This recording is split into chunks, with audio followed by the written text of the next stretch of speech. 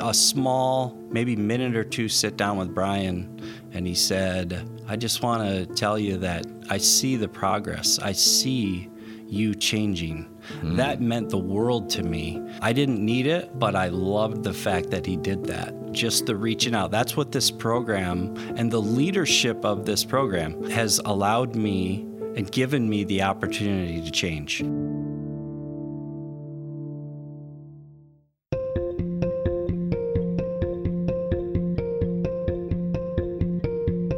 Hello and welcome to another episode of Casting Light. Stories of recovery and hope that happen right here inside Guiding Light in downtown Grand Rapids. That's where we are recording this episode and have recorded every one of our episodes, and we thank you for listening. I'm Phil Tower, your host for Casting Light. It's been my honor and pleasure to bring you these stories of recovery and hope, and we also want to thank and remind you need to thank Treadstone Funding for underwriting this episode and several past episodes of Casting Light. Without the support of Treadstone Funding, this podcast series would not be possible. We want to thank you, the donors of Guiding Light, who are also supporting the ministry here at Guiding Light. You'll hear stories on this podcast directly from the men who lived them, men who were living in darkness and then found light in a literal sense and in a figurative sense. And along with that, they experienced a new life through the programs here at Guiding Light. Your donations allow these men to have a safe and supportive space to continue their journey and realize their God-given potential. It truly is life-changing recovery, and it's such an honor to hear these stories of recovery and hope. I'm pleased to welcome in this episode Andy. Andy is a recent recovery client here at Guiding Light, currently living in Iron House, and we'll talk to him a little bit about that. Andy, thank you so much for stopping by and sharing your story. I understand you entered recovery here was November of 2020? I did. November 5th of 2020, I walked through the doors here at Guiding Light. And it was a day I'll never forget. That was the start of my journey. This, if I started with just walking through these doors, not knowing, kind of the walking into the unknown. Yeah. I had been in a recovery program before, and I left after 2 months. The feeling of, I got this, I could do this on my own, that was so far from the truth. But it was that resistance. I wasn't willing to change. And I knew I had to do something different. I had to change people, places, things. I've heard that story before, Andy, of people said, I got this. You think, as an addict, you think you're in control, but it's the opposite. Is that what brought you here, or was it a friend? Or how did you end up walking through the doors here? So, over the years of my alcohol abuse, it got to the point where I was in the hospital more than I was at home. Mm-hmm. And I got to know the nurses on each and every floor. I just didn't get it. I didn't realize how bad it really was, how close to dying I really was, until when I was discharged the last time from the hospital. The nurse said, "You're going to go somewhere. You're not going to go home." And that hit me because I didn't have a choice. My whole life I had the choice, but I wasn't making the right choices. Mm-hmm. And God bless her for that. And I was fortunate to have family that knew they didn't know how to fix it. And they couldn't do it for me. I had to do it. I had to take that next step. And I mean, you throughout the program, you hear the word acceptance. I had to accept the fact that I had a real problem, and it was going to kill me if I didn't stop. So that nurse, what an amazing thing. And did she tell your family then that Andy needs to go to Guiding Light? How did that whole process happen? It was, I found out after talking to my family, there had been a time, I could share this, where a couple years prior, I had come up to Grand Rapids, and I had lunch here at the program downtown, and I had talked with Brian, and Brian Elvey, the Brian recovery Elvey, director. Yeah. and we had a sit down after lunch, and I said to him in his office, I said, "Thanks for lunch. I'm all set." And he kind of looked at me and said, "Okay." And I went back. I went back to Florida after that, and so that phone call to him back in November, that was really hard. And I called him. I said, "This is Andy Nietering. I'm not sure if you remember me." And he said, "Oh, I do. I remember you." Brian doesn't forget many people. I know that now. And I said, "Brian, I need your help. I am home in Grand Rapids, and I need your help. I cannot do this on my own." And so that's when I came here, and for the first time, it was the resistance, but it was also I had to accept the fact that I needed help, and I couldn't do it on my own. And just starting out, I mean, the first month here was I would say it was almost like a blur, because I was just a body, getting healthier, not having that desire to drink, but being around the community, being around the fellowship, going to, at the time we were Zooming all the meetings. So, but listening to people, having a spiritual director, having a life coach, just all the things that the program gives you to help you through the process, the classes, when you learn about the focus points of Guiding Light, and how they can be applied to you on a personal level. And you can apply those to your life. I use them today. All those terms, all those focus points. But at the same time, you have to put in the work. That's why we're here, to change. Yeah. It's one thing to be accepted into the program. It's another to keep moving forward and not be stagnant. We're speaking with Andy Nietering, a recovery client and graduate here at Guiding Light, now living in the transitional Iron House housing. And Andy, I got to ask you, you said that first month here was a blur. At what point did you realize, when that emotional and that kind of realization, that cognitive realization, that something was different here? This may be the thing that actually works. When did that happen in the program? Do you remember? Was it a moment? Was it a day you got up? Was it an experience you had where you thought, wow, I can see myself changing?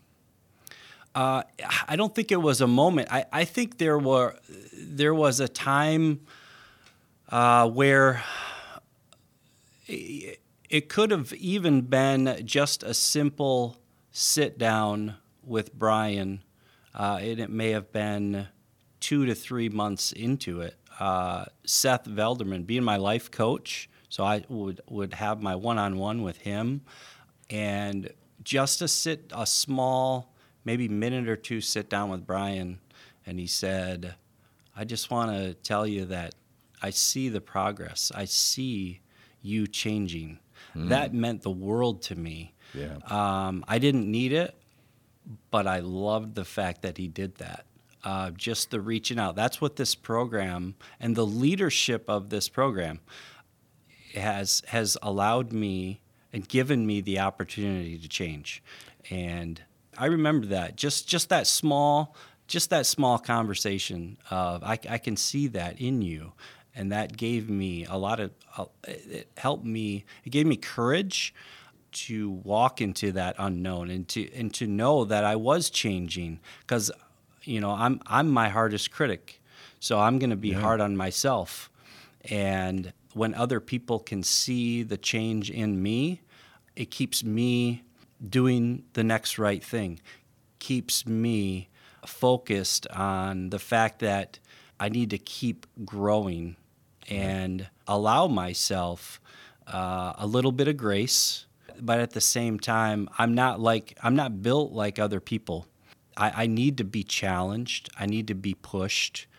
And that is what I've carried through in my way of living, in my work life, in everything in life.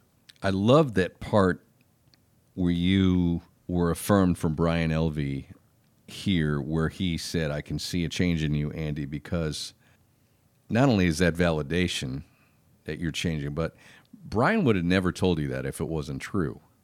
That wasn't just a rah-rah. It was really serious, and it did make a difference, and that was a catalyst to keep you moving forward. I've also heard from a lot of the men who've shared their stories, and I so appreciate you sharing yours, Andy, that the camaraderie here, when you see these other guys, that's another part of the special sauce, if you will, of what makes this place really cool. Was that a similar experience for you? Yeah, it was. Going through CrossFit Fridays, going through all the different workouts, but the different aspects of the program, you don't get it right away, but you have to buy in. You really do. You have to buy into the program because it's not for everyone, but it can be. If you want it, this program is designed for a new way of living and to change your life and to help you grow outside of the program. And that's huge for a person that was so stubborn like myself, not willing to accept help from anyone. I just wanted to do everything on my own. Going back to, I got this, I can do this, I can, I'm financially set, I do, this, and it's all this and that. It was all excuses for me to continue on the wrong path when all I needed was just that nudge to say, why don't you try something different? Yeah. And that's how I approach each and every day is allowing myself to be vulnerable, try new things, because I have the confidence. The program has given me more confidence, and that's what I think I really lacked. That's well said. And you have made the transition to Iron House, yet you still have that support, that camaraderie. And it's called Iron House. We've talked about this before from the proverb in the Bible, as iron sharpens iron, one man sharpens another. And do you feel that support system at Iron House on a daily basis? I do. I had a choice to make when I finished Foundations and was going into the Achieve program. I wanted to get back into the golf business. And working in Florida seemed like the perfect fit. However, going back to an old place, an old familiar place, didn't really seem like, it almost seemed like a step back.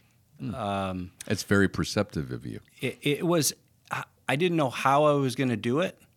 I just knew that if I was given the opportunity to keep going forward, and maybe it would be in golf in Grand Rapids, maybe it be in Michigan. It didn't have to be in Grand Rapids. It could be, the program had given me that confidence to go out and get something, not on my own, but through the Achieve program, right? And through working, revamping my resume, relearning, so to speak. I mean, that relearning everything that I thought I knew. That was a big step for me in going to Iron House and having that fellowship and that community, having a place to live, but then B, also surrounding myself with the right people. And you're working in the golf industry now, right here in West Michigan? I am. Right now I am at Golf Galaxy. Really, I started there as a part-time employee and quickly moved into full-time. That's great. And that was, I don't think it was like a comfort thing for me to get back into golf because that was my passion. I knew that the new and improved Andy could succeed in that profession, because that's something that I love to do. Yeah. And you're using your passion, which is wonderful. And yes, Michigan does have winter, unlike Florida, but we have crazy, passionate golfers here in West Michigan. You know that. Yeah, we do. And they're playing, I live on a golf course. They're playing in December. They're playing any warm day that a course will open up. So you see those people at Golf Galaxy. I mean, they're diehards, and I love it. That's what I love about the golfers in the great state of Michigan, is they'll find any reason, any time to play, and it just brings joy to their lives. And I'm sure you are doing the same at Golf Galaxy when you serve them. Andy, I'm dying to ask you, when you look back, and maybe you, and this is the thing about this podcast, every episode, I have no idea who's listening, but there could be somebody who is at that point where they just really have train wrecked their life from alcohol addiction. Or maybe parents who are listening, hoping for some kind of an encouragement that they can share with their son or daughter.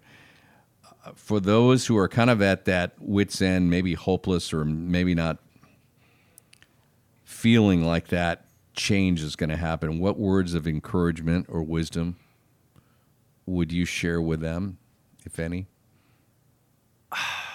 One word that comes to mind that's a part of this program is vulnerability. And that's okay. It's okay to be vulnerable. But there's another word that comes along with our recovery program here at Guiding Light, and that's action. You can do all the talking that you want, but it's about action.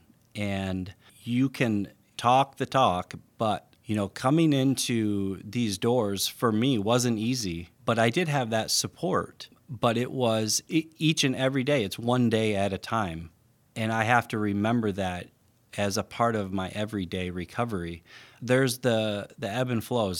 There's the ups and downs. There's going to be tough days. It's how you deal with that really can change your life. It's all of the focus points of this program, the willingness to change, the vulnerability, with all the responsibility that you once had and now you could have, but the self-awareness, the self-compassion, learning to love myself again. That was a big part of my program. Every morning during my stay downtown, we have a morning ritual, and my life coach asked me every morning when I raise my hands to say, I am Andy and I am compassionate towards myself. And I did that every morning. And that's something that'll never leave me, because I had to learn that, though. I had to learn to love myself again before I could help others. And it's progress, not perfection. All these things that I learned here, and there are things that I use every day. There's words.